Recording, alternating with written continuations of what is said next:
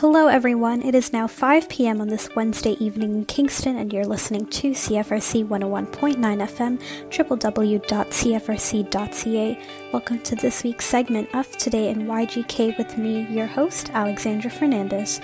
Today in YGK brings you need-to-know news about what's going on right here in our beautiful city of Kingston. From current news, special segments, and interviews with some amazing guests, I'm sure you'll find something of interest that gets you to tune in. If you have any news to share with me, please contact me via email, which is news@cfrc.ca. So without further ado, let's get right into it. I hope you enjoy the show.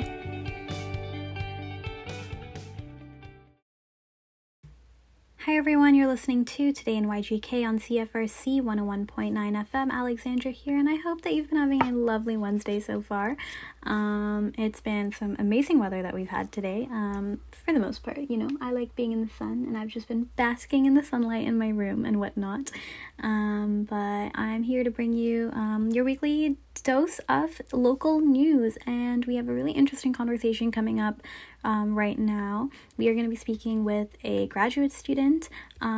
His name is Harshavardhan, and he is going to tell us a little bit about a problem that a lot of teaching assistants at Queen's University are facing. So let's welcome Harsh onto CFRC 101.9 FM. We're going to just jump right into it. Do you mind just telling us a little bit about yourself and introducing yourself for us, please? Okay, so I'm a grad student with the Biosciences department. I'm a fruit fly guy. I work on questions of sexual conflict and how it helps the evolution of fruit flies and science questions. But primarily, the reason I got involved with this issue is I'm the international student rep for the Biosciences department, and we got a string of emails from students saying that they were not able to accept TA-ship contracts for funding that kind of builds to a part of their mandatory package, which totals to somewhere around $24,000 a year. And the reason they're not able to TA is because they're not currently in Canada. And originally we thought that this had to do with the fact that maybe they don't have a social insurance number or they don't have bank accounts in Canada that Queens can pay to.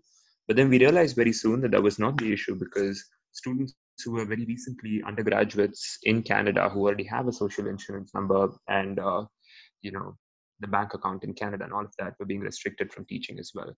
So we tried to follow up with the university. We reached out to the International Students Commissioner at the SGPS, and they got in contact with the university. We got in touch with our union, PSAC, and they got in touch with the university. And we haven't heard very good reasons as to why these students aren't being allowed to TA. And it is a major financial hit. So they either travel immediately, which is extremely unsafe and unhealthy during a pandemic, and also extremely expensive because frequently you're spending upwards of $1,000 just to come over to Canada and earn. And so one TA-ship contract pays out about maybe $2,000, $2,400 or so. So you're spending half of that just to get here. So it doesn't make much financial sense either. So yeah, we have a bunch of students who are in a lot of trouble as a consequence of these decisions made by the university, and that's how I came to hear about all of this. It's really interesting to see that this is kind of the case and stuff. And so like you were saying, there are several international graduate students at Queen's who are losing their positions as teaching assistants. And can you maybe just tell us, I know you discussed it a little bit now, but sort of what the main problem is and maybe what you have experienced firsthand or some of like the concerns that have been brought to you in your position.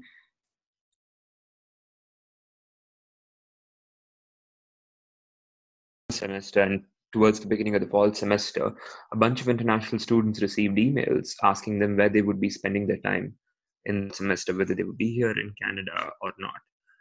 And there was no indication of whether or not the response to that email would in any way determine whether we were eligible for employment by the university. Domestic students, some of whom are living abroad right now in the United States, for example, because they have family there, or in parts of Europe for field work, for example, had not received similar emails in spite of the fact that they were under the exact same conditions where they were living elsewhere. And so we got these emails. A bunch of us replied to them saying that, we're not in Canada at the minute. We might be in China, Turkey, etc. Uh, and they got emails in response saying that they'd have to travel to Canada immediately if they wanted to TA. And this was extremely surprising because many of these students have in fact TA'd from abroad in the past. They have we've actually done some kind of investigation into the issue, and we've noticed that there have been students who've TA'd either during field work or while being on a break from their thesis work and being living somewhere outside of Canada. And so in the past it's not been an issue, but for some reason this year the university made the decision that international students who weren't residing in Canada wouldn't be allowed to teach. uh, so yeah, I'm not sure if that completely answers your question because I don't have any first-hand experience with this. I'm just in somewhat a decent position to relate to you what I've Mhm. heard from other students in these positions. Yeah, for sure. And what sort of has the university or the office that you're dealing with, have they provided some sort of support or alternative to deal with this problem and to kind of compensate for all these teaching assistants who are losing out on this job opportunity and this financial opportunity as well? So far, none. We haven't heard of any alternative support that will be offered in this situation. But I'm not even sure that a large number of students would be interested in alternative support. Teaching experience is something that's extremely crucial to grad students because a large number of us leave grad school to try and make it in academia. And if you want to make it in academia, you need to be able to display that you had teaching experience, Right. that you've guided classes and the stuff. You need to have a teaching pedagogy and you need to have a portfolio of your own. So it's extremely crucial to a lot of these students that they have employment. I imagine that for some of them, the immediate financials are more crucial, but it doesn't seem to be sufficient for the university to simply offer alternative funding. Right. And is there any way that any next steps that either you're sort of taking or other people who are in this position rather are they kind of taking to kind of go to Queens and help themselves with this issue, or are there ways in which anyone in the Queens community can kind of support these students during this time or take action to help in any way possible? So I can't speak personally for any of the students, but I also do believe that personal action will probably get students nowhere in a situation like this. In terms of organizations, there are a couple of organizations that have taken up the cause of these students. The first is the SGPS, the Society for Grad and Professional Students. Uh, we've been in contact with Claudia, who is the International Student Commissioner, and Anthony, who's a part of uh, the SGPS exec, and Courtney Bannerman as well. And all of them have been extremely supportive, and they've been trying to take this issue to whatever tables they sit at the administration and try and find a solution for us. I believe that so far the administration has been extremely uh, stubborn about the situation. They've not really yielded to any of the asks from the SGPS. Mm. So we might be at a bit of a dead end with respect to that. In the meanwhile, PSAC, which is our union for teaching assistants and research assistants, has been extremely rapid to both, kind of consolidate public support for this and at the same time take it up with the university. So I believe that typically what happens in a situation like this is that the exec of the union puts a request to the I think the professional side of the union, which actually deals with all of these situations with the employer, and they are likely to take into arbitration or something of that sort, where they sit down with the administration and talk to them about the difficulty that their employees are having. And I'm unclear as to what the status is on that. Perfect, thank you. And is there anything that you would like to add that we kind of haven't touched on? Uh, I think that largely the things that are frustrating the international grad students is the fact that this treatment is uh, it's extremely uneven in that there are a large number of domestic students who are not residing in Canada at the minute, and the university's entire argument about there being taxation issues or the necessity to set up employment offices in other countries in order to have grad students TA from there somehow magically disappears when it comes to domestic students, but is sufficient to not let international students this year. Another major problem for us is that TA-ships frequently make up a part of our mandatory funding package. And for the university to simply take it away at this point undermines a large number of students' decisions to come over here. People make the decision to come over here based on whether or not it's financially feasible for them. And for the university to pull the carpet out from under our feet like that is extremely disturbing and has caused a large amount of resentment amongst graduate students. And thirdly, I think it's really crucial that we show our support and thank both the organizations, that is the SGPS and the PSAC, who've been extremely quick to support us with this issue and will hopefully help us resolve it. Yes, for sure. Well, I hope that with everything going on that, there's able to have some sort of middle ground in which those who have lost their TA-ships can be fairly compensated or rewarded back for them and stuff like that. But I really do hope that everything moving forward, that it works out in your guys' favor and everything. But thank you so much for speaking with me about this issue and stuff like that. It's really interesting, and I hope that, with more people hearing about it, that it will allow you to have further headway on this problem. For sure. Yeah, thank you so much for offering to cover this. And well, thank you so much, Harsh, for that amazing information that we now know about within Queen's University and about these international graduate students losing their teaching assistant positions. In other news regarding Queen's University, last week there was a virtual event called Student Mental Health in the Age of COVID that was hosted by Jane Philpott, who is the Dean of the Faculty of Health Sciences, and there were 3 panelists, Heather Stewart, Anne Duffy, and Brooke Linden, and they talked about obviously student mental health in this pandemic and how it's how the pandemic is affecting student health, how people can support one another, advice for students in residence and living at home, and what people can do if you see that someone is struggling with mental illnesses, as well as what student wellness has sort of had to deal with and sort of had to adapt to take care of its students during this pandemic time. So some of the information that was kind of recapped at this event, or that I will recap for you rather from this event, is that this pandemic, in regards to student mental health, is that there is a lot of anxiety within students, just because they're so out of their usual routine and doing school completely online and either at home, away from home, just in a different situation, is making it a lot harder on their mental health for sure. And they also did a survey of students in July, and a lot of students were more worried about transmitting the virus to people around them rather than worried about catching the virus themselves. And we see this in news articles all the time or on social media, that people, younger people specifically, because they believe that they're healthy and that COVID-19 won't necessarily affect them health-wise too much, they're just worried about transmitting it. And they're worried that with this new pandemic that has been lasting for quite a while now, past 6 months, they're worried that there is a disruption to their different performances in terms of their social performance, their academic performance, physical performance, and all those different things. And a lot of these students are being forced into different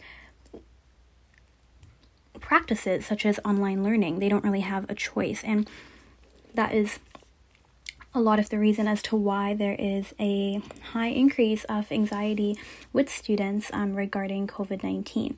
And myself being a student, I understand some aspects of it. Obviously, I understand that this is, it affects people in different ways and different means. However, there is, firsthand from my own experience, I get it.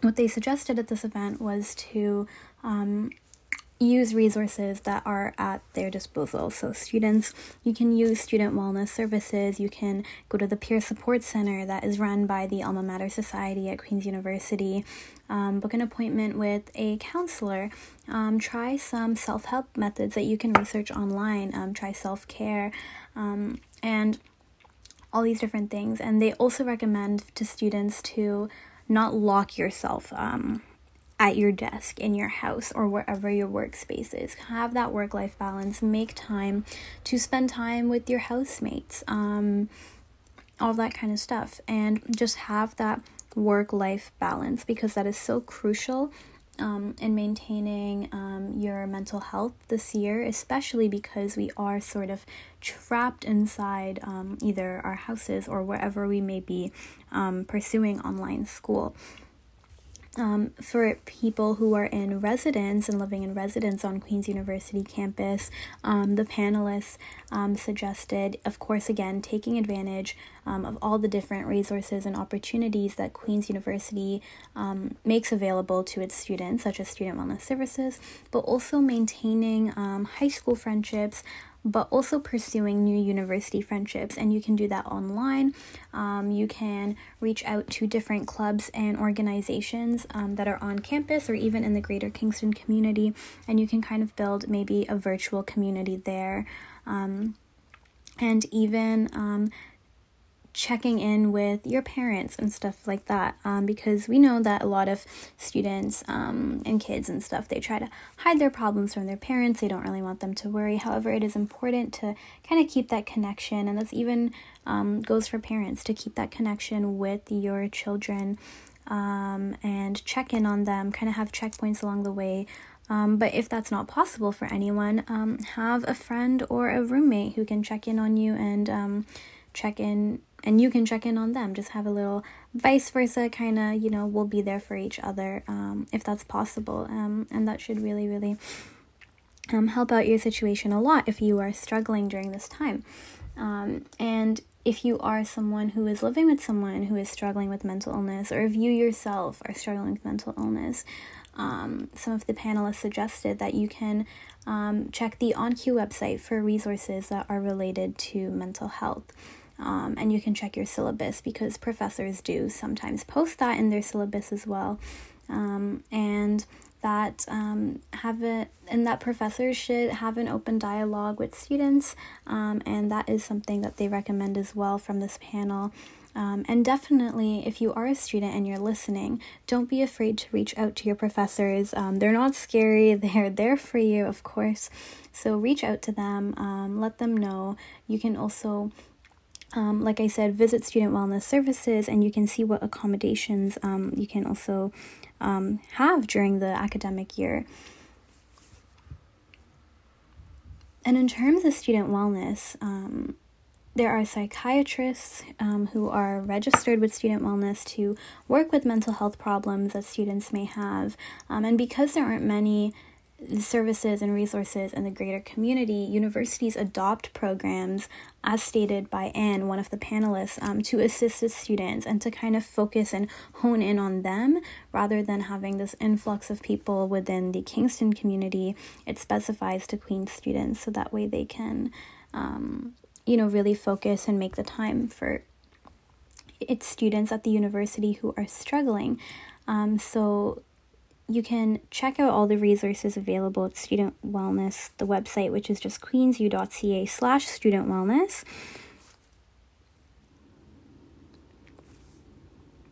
And I hope that this was some good advice for any students who are listening and just needed to hear a little bit more about, you're not alone. There are a lot of other people struggling with mental health during this time, with online school, being away from home or being at home, and just use the resources that are available to you as a student. And that is what is most important and what you should take away from this.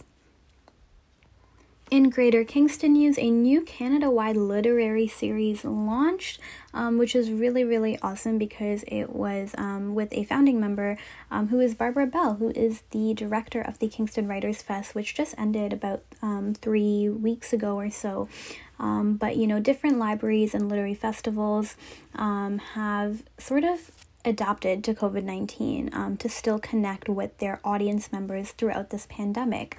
And in Kingston, the Kingston Frontenac Public Library moved programming that they have at the library onto YouTube and Zoom.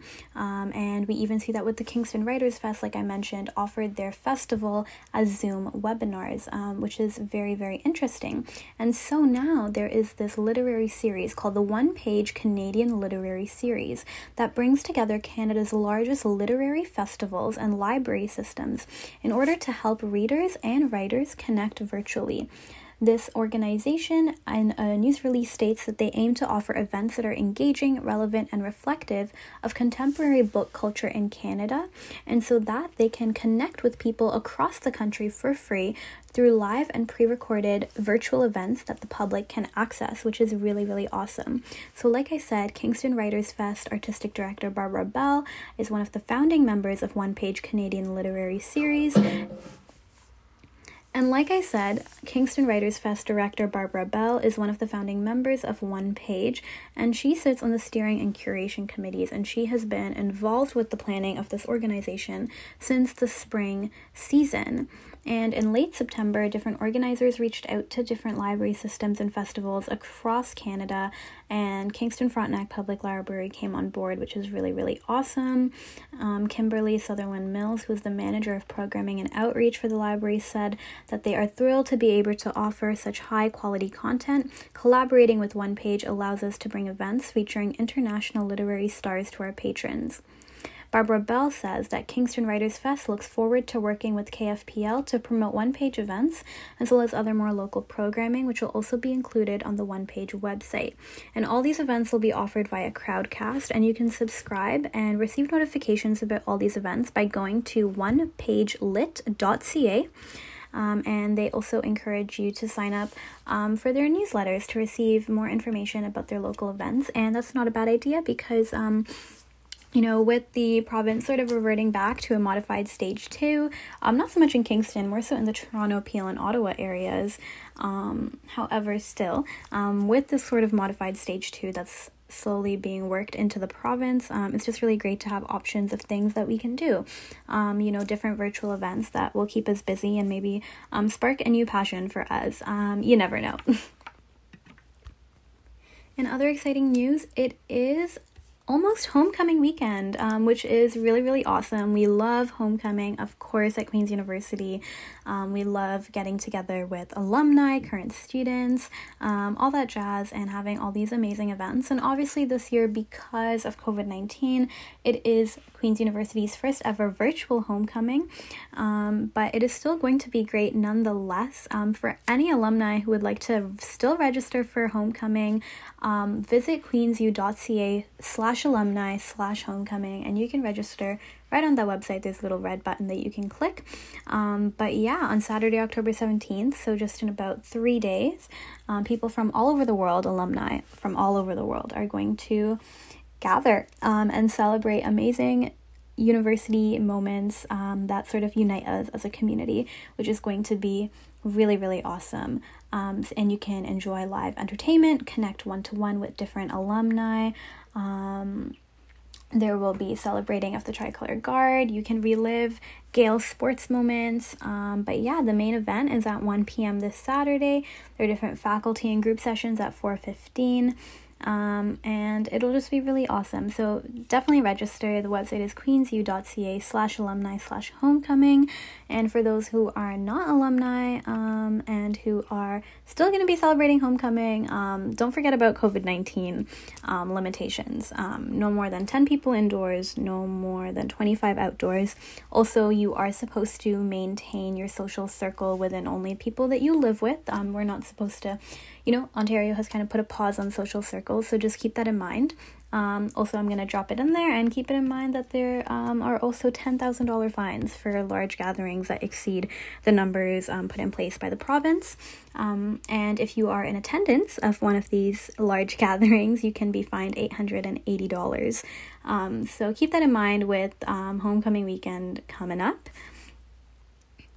There are now only 12 active cases of COVID-19 in the region, which is really great that we are kind of seeing those numbers drop in the Kingston area and a little bit beyond that, Frontenac, Lennox, and Addington, can't forget about those places as well.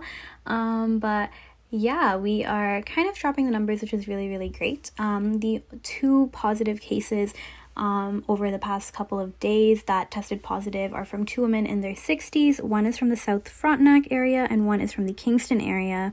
And it is unknown how one of the women contracted the virus. The other woman contracted the virus through close contact. But they are isolating, and hopefully we can see more recoveries as well over the next few days. We did have 6 recoveries recently, 6 resolved cases, I should say, which is really, really great. But yeah, we are seeing those numbers drop, which is great news for our area. Kingston did a really great job containing the virus and having it really, really plateau, if that, over the summer. To a point where we almost had no cases for about 3-4 weeks, which is really, really great. So hopefully we can kind of see that pattern again soon here. But yeah, just remember to stay safe, folks. Wear your mask, wash your hands, sanitize your hands, socially distance as much as you can. And yeah, that's my little reminder for you all there. But I hope that you all had a lovely half an hour tuning into my show.